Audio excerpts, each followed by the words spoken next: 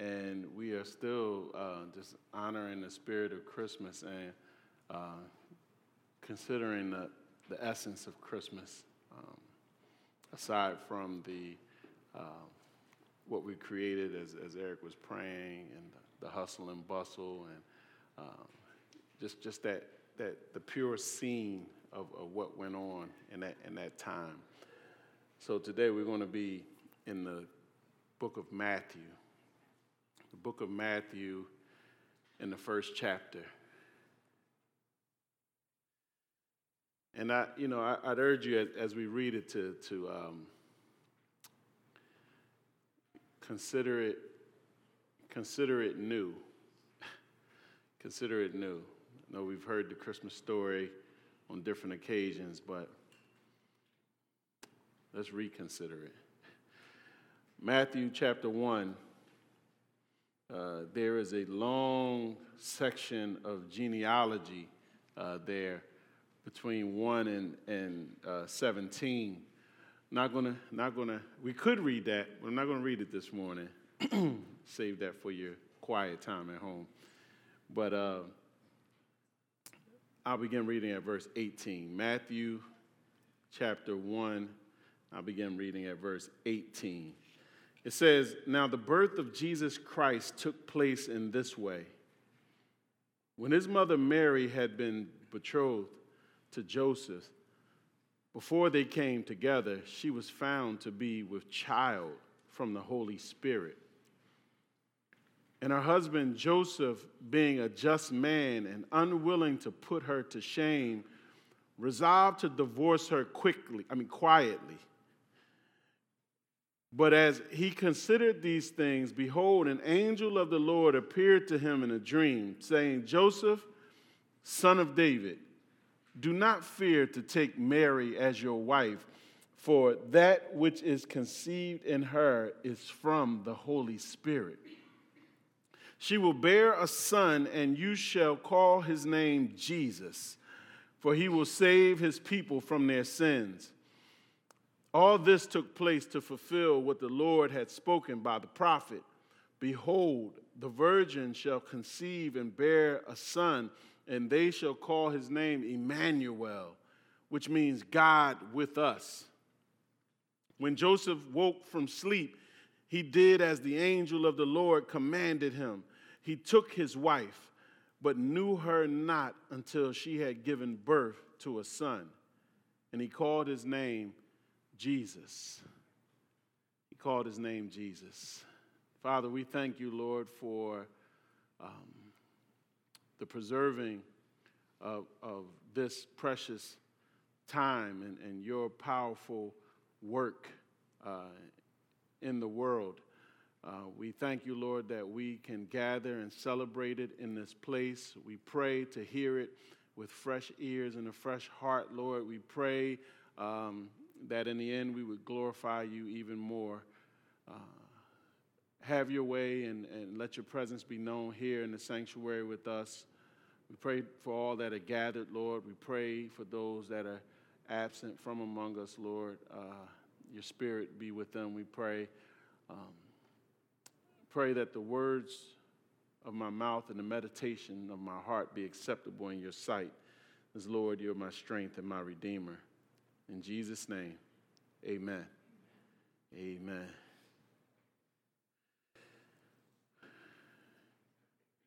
What's in a name? You ever hear that saying before, what's in a name? What's in a name? While I was visiting a Christian bookstore over in New Jersey, the woman that was running the store asked me my name and what my name meant. I told her what I'd always known my name to mean, Dwayne. It means small and dark. That's what my name means. I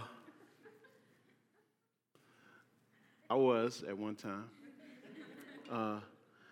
But I guess she didn't believe me because she insisted that the store use this card company that could find and print the meaning of my name on a card that I would be able to have. And so when I returned to pick up my books, she proudly presented me with a card that clearly stated that my name means brave. My name means brave.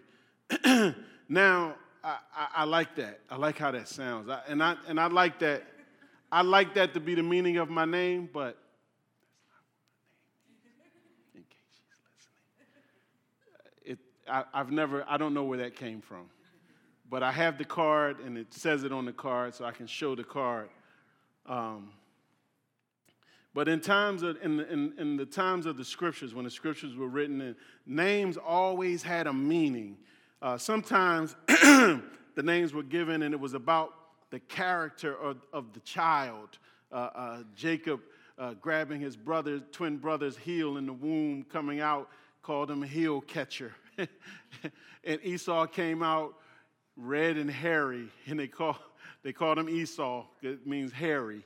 For example, though, sometimes the name was about the hopes of the parents. For example, Moses' name means drawn out or to draw out, and Pharaoh's daughter drew Moses out of the river as a baby, and God then would later use Moses to draw his people out of captivity in Egypt. There's sometimes in the Bible where God even tells people what a child is going to be named. He would sometimes use names as a sign or announcement that he was going to do amazing and supernatural things in the lives of people. And he would use the name of the child to indicate it and point it out. But nothing demonstrates this better than the naming of his son. He gives instructions here clearly to Mary and Joseph, and the instructions are simply call his name Jesus. Call his name Jesus. I like that. God's plans and purposes are all fulfilled in the name of Jesus. This book of Matthew, this gospel, evidence here is laid out to demonstrate that Jesus is the long-awaited Messiah or Christ, the rightful anointed king from the line of David who would liberate and save his people that God had appointed. Matthew wants to make that case, and Matthew begins making the point here in chapter 1 using a genealogy that demonstrates the legitimacy of Jesus. It traces him from Abraham through David and all the way to his earthly birth. The genealogy moves through the highs and the lows of the people of Israel. It highlights the covenant faithfulness of God, and then it carries us on to the arrival of God's promise in Jesus. In verse 16, it places Joseph, Mary, and Jesus in the full context and view of God's story and his purpose. Matthew explains in this text how the advent of Jesus fulfills God's purpose and plan. Look at verse 18. It says, now the birth of Jesus happened. It took place in this way. When his mother Mary had been betrothed to Joseph, before they came together, she was found to be with child from the Holy Spirit. And her husband Joseph, being a just man and unwilling to put her to shame, resolved to divorce her quietly. A couple of things we need to know about people living in this day and in this part of the world. One is that at this time when people were betrothed or engaged to be married, they were considered already legally bound to each other. It was like they were already married. They didn't just call each other honey or sweetheart or bae or boo. They called each other husband and wife. And the only way to get out of the engagement was to get a divorce. They had to have legal proceedings to get out of it. The major difference between the engaged couple and the couple after the wedding ceremony is that when they were engaged, they didn't live together. I'm going to talk slow. They lived separately. I mean, there was no spending the night either. I'm trying to get you to see what I'm saying. So, and this time of engagement that they had was usually a year before the actual wedding ceremony, which gave, it served a purpose, which it gave time to observe the couple's faithfulness. And not until after the wedding would they come together like a husband and wife, living in the same home and sharing one bed. One other thing I had to tell you about the people in this time, don't miss this. They were people. Did you catch it? They were people just like we are. So when we read in verse 18 that Mary is found to be with child before they came together, we know that there was a problem. There's no Mary, did you know, playing in the background softly and snowflakes falling. No, there was a problem. It impacted somebody. It impacted them. While Luke goes into detail about Mary's response to this unexpected situation, how she overcame her fears, and she even has some support from her family, Matthew focuses in on what the experience was like for Joseph. I don't know if men get a lot of credit during the time of pregnancy, but Matthew zooms in here.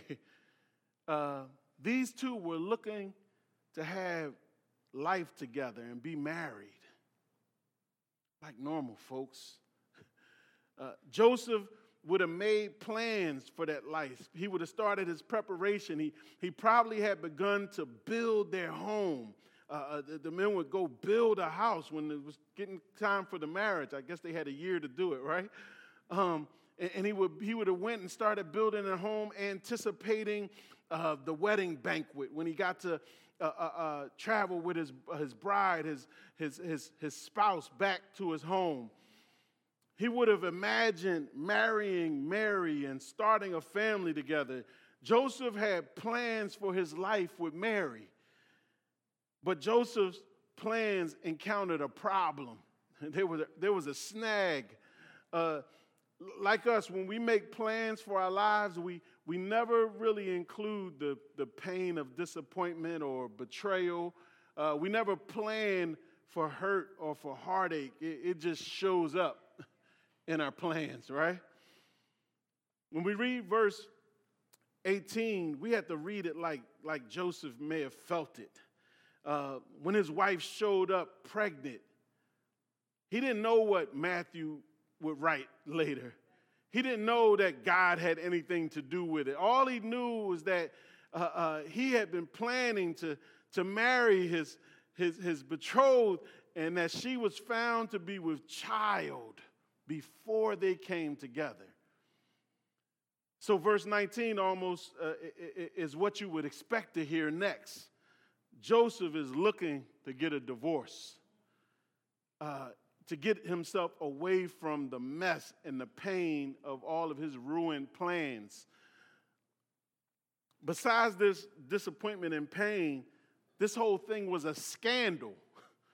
Joseph knew how the people would respond to this situation when they started to find out. Mary had been there, and she had gone away for 3 months visiting her with her cousin Elizabeth, and she comes back, and now she's found, discovered, visibly with child. Joseph knew this was a scandal. This kind of thing, it doesn't sound too strange, though. I mean, I'm trying to make it sound scandalous, but in our culture today, it doesn't sound so strange They make TV shows about it, folks trying to find out who is the father. Y'all don't watch that kind of stuff, I know, because you're holy. But you've probably heard someone tell you about the show where people go in there with the DNA testing, and they make shows about it. Who's the daddy? But remember, things were different for them in that day. To them, this wasn't some kind of entertainment. For these Jewish people, this type of scandal was about breaking God's law. And the penalty for what it seemed like Mary was guilty of, the penalty for it was death. It was a serious situation. But we know God chose a special type of a young woman to bear this child, but he also chose a special type of man. Joseph was a different type of man. The Bible calls him just or righteous. Being just or righteous meant he directed his life according to the word of God. So he knew that God's law said if Mary was guilty of adultery, that she should be stoned to death. But being just also means knowing that God is merciful. There's a tension in righteousness.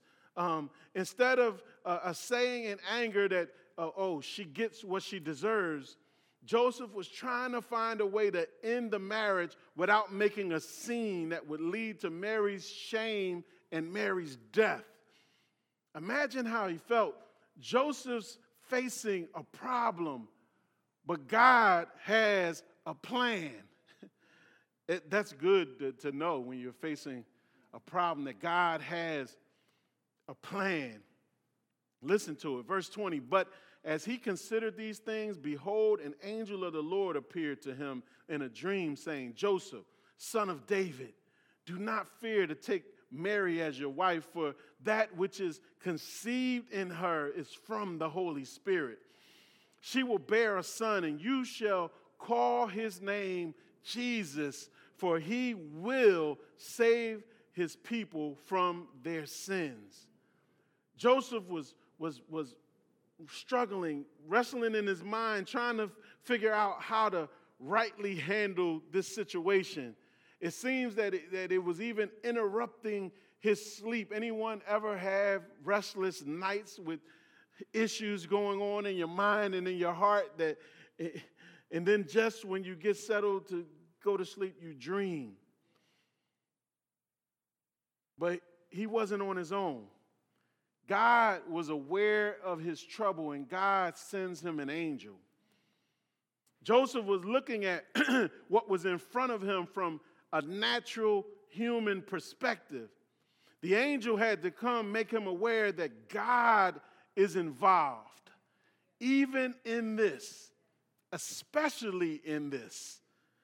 God is involved. God sends him a message while he's sleeping to let him know that what he's seeing as his problem is actually a part of God's plan. Notice how the message comes in his sleep. Sometimes God has to wait till we're still to give us an answer to our problems, to get something in, because we're busy. Also, we find out that inside of Joseph, a hidden part of Joseph's problem was fear. The angel had to tell him, fear not. Maybe he feared what people would think if he went on and married Mary. Maybe it would put a smudge on his righteous reputation, or maybe it would reflect poorly on God. And on God's name. But listen to the angel unwrap God's plan for Joseph. First, he calls him son of David, reminding him of his relationship to David and the line of David and the promises of God that God made concerning David and his kingdom. You're a part of something larger, Joseph. This isn't all. He then lets Joseph know that Mary hasn't been unfaithful. Oh, I wonder how that relieved Joseph. Mary hasn't been unfaithful. The Holy Spirit has caused Mary to conceive. It's much bigger than your disappointment. This is a God thing that's happening. Joseph, don't fear to take her. Mary will give birth to a son, and you'll take part by acknowledging who he is. Call his name Jesus. The angel directs him. The name Jesus means Yahweh is salvation. The name of the Lord, the tetragrammaton, how the Lord revealed himself to Moses at the burning bush. Yahweh is salvation. The Lord saves. Jesus, his name. The Lord saves. The Lord's salvation. Jesus embodies and would embody the salvation of God's plan. This miraculous child has a purpose. The first part of God's plan is to save his people from sin. It's the first things first. Jesus' name is what he does. He saves from sin. There's nobody on earth who does not need what he came to give. So the angel says, call his name Jesus. When you look to him, when you speak to him, Jesus,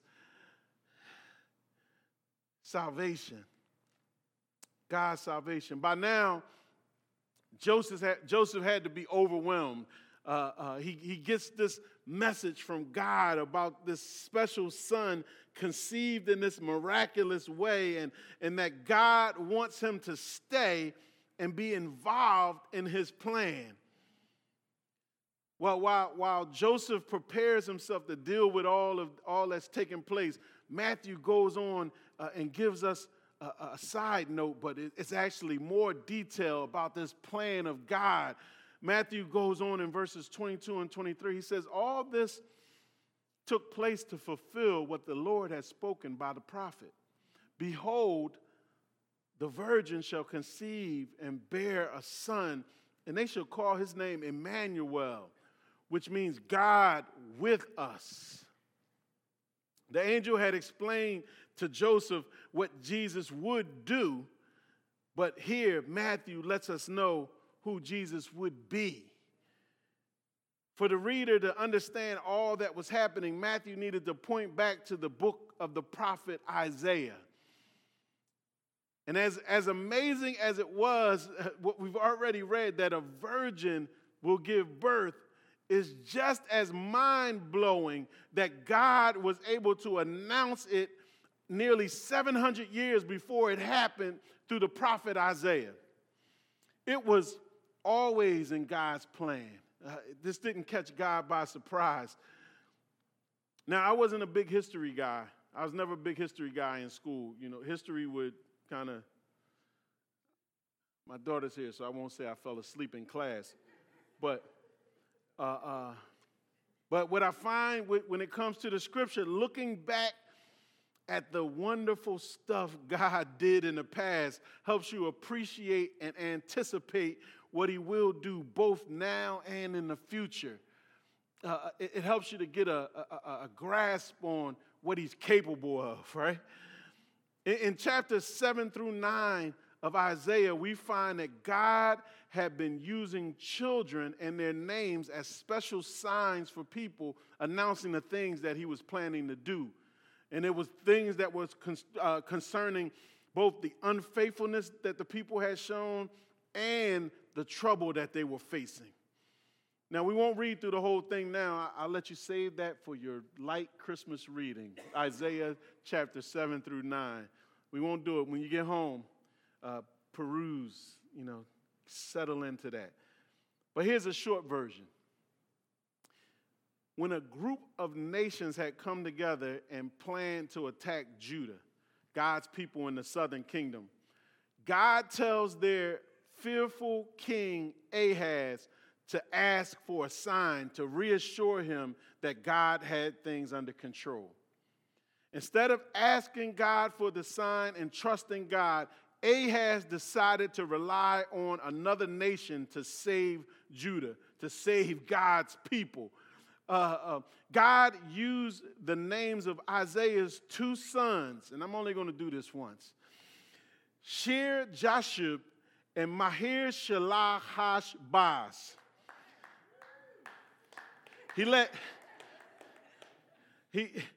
He used Isaiah's two sons to let Ahaz know that God would swiftly handle their enemies, but he would also judge the people for their unfaithfulness. Still, even in the judgment, according to the name Shear-Jashub, he would also be merciful, and he would preserve some of them. But then, here's the thing. Then in the middle of this, in troubling and uncertain times and the chaos of it all, God gives hope to the people of Judah with one more message name. One more message name. And it's in Isaiah 7:14 that you heard read earlier. He gives this message that Matthew later shares in his gospel. Behold, the virgin shall conceive and bear a son and shall call his name Emmanuel. He said, behold. Behold means take your eyes off of everything else going on around you and give attention to what God is about to say and do. Behold, behold, the virgin birth of the son called Emmanuel. In the midst of everything that's happening, God's main message to Judah in that day is that God is with them. I don't know what better message you could receive. God would use that message to encourage and strengthen people throughout all the ages. He's with them. God is with them. God comforted and demonstrated that he was with them by preserving Judah through all of their trouble. But there, if you look back, it's still no record of that virgin-born son, Emmanuel, coming into the picture. He said he was with them, and he said the sign will be that the virgin will give and conceive and bear a son. But through those years, hundreds and hundreds of years, it didn't take place. Well, the prophet, if the prophet was found to be untruthful, the prophet would be stoned to death. And Isaiah was a true prophet of God. After hundreds of years, here, this family from the tribe of Judah, facing trouble and uncertain times, will take part in and experience the fulfillment of that word of God. The prophecy is being fulfilled in Mary. God was finally making his move in time. He was going to show up and be with us. Jesus will be Emmanuel, God with us. That's who he will be, God with us. Once again, to recognize the supernatural fulfillment of his word, God gives a name, and that name is Jesus. Jesus encompasses God's desire to be with us. In Jesus, God's plan is fully unwrapped to save us and to be with us.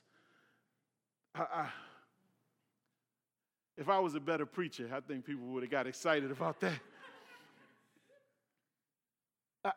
Christmas morning, when you unwrap that gift, and it's what you always wanted, God's plan fully unwrapped is Jesus to save us and to be with us. But now Matthew turns back to how Joseph handled this message from God. He looks back at Joseph. He says, when Joseph woke from sleep, he did as the angel of the Lord commanded him. He took his wife, but knew her not until she had given birth to a son. And he called his name Jesus. It's not good enough to just hear about what God is going to do. Not enough to just know that God has a plan. If we want God's plan to be working in our lives and in our issues and in our everything, we need to do what Joseph does here. God trusted and instructed Joseph, and Joseph did what he was told. It sounds so simple, but this is the problem of mankind not doing what Joseph did. God said, take Mary as your wife, and Joseph took Mary as his wife.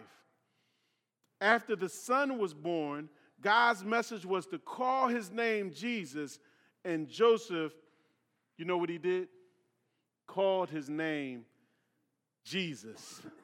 We need to notice also about Joseph that he carried out this assignment with dignity. Some people would have gone kicking and screaming, but he carried it out with dignity. He maintains Mary's purity during this time.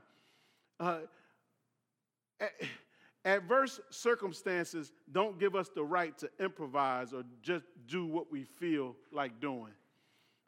Some might have felt like God owed them after all of this. No. You won't experience the true blessing of what God has done unless you do what God has told you to do. Joseph took Mary for his wife, and when the son was born, he called his name Jesus. Christmas, this season, recognizes that God gave the world a name to call. Jesus. When we have that name, we have everything that we need. When we have Jesus, we have Emmanuel. We have God with us. The Bible says, and there is salvation in no other, no one else. For there is no other name under heaven given among men by which we must be saved. In Acts 4:12. He is our salvation. He is God with us. The Bible says he has a name that's above all names. It says, so at the name of Jesus, every knee should bow in heaven and on earth and under the earth, and every tongue confess that Jesus Christ is Lord, to the glory of God the Father. Call his name Jesus. And then the Lord would say himself to his disciples this trusted and tried and true message that I will be with you always. Jesus, God's salvation, the Son, God with us. Call his name Jesus. Now, no birth was like this birth ever. But today, I think we should recognize that every child born has a part in God's plan, a purpose and an identity that needs to be considered and discovered and lived out. I think that's part of the miracle and message of Christmas, that children are important and a heritage from the Lord. They're gifts. Question we could ask is does God have permission to adjust your life and your plans?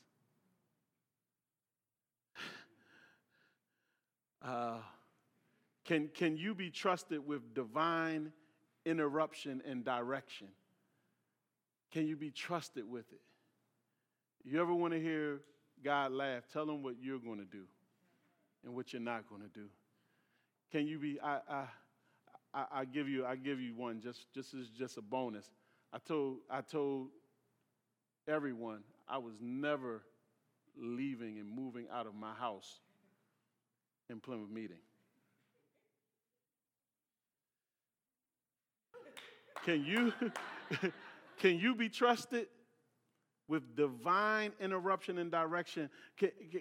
Does God have permission to adjust your life and your plans? Finally, the good news is that we should be ready to carry out God's plans faithfully and confidently, knowing that God is with us. God is with us. Hallelujah and amen. God is with us.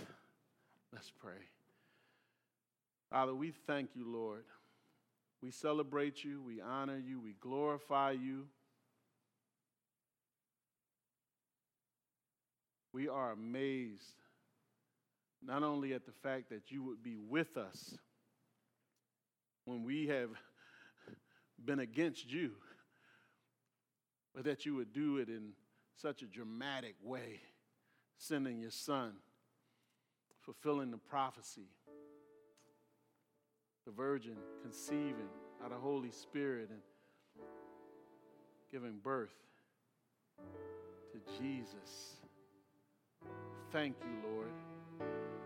Thank you for allowing us to hear it, to recognize it, and Father, help us to treasure it in our hearts, Lord.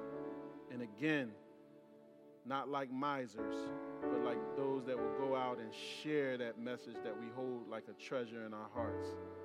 Thank you, Lord, for this time. Thank you for your word. Thank you for your people. Be glorified. In Jesus' name, amen.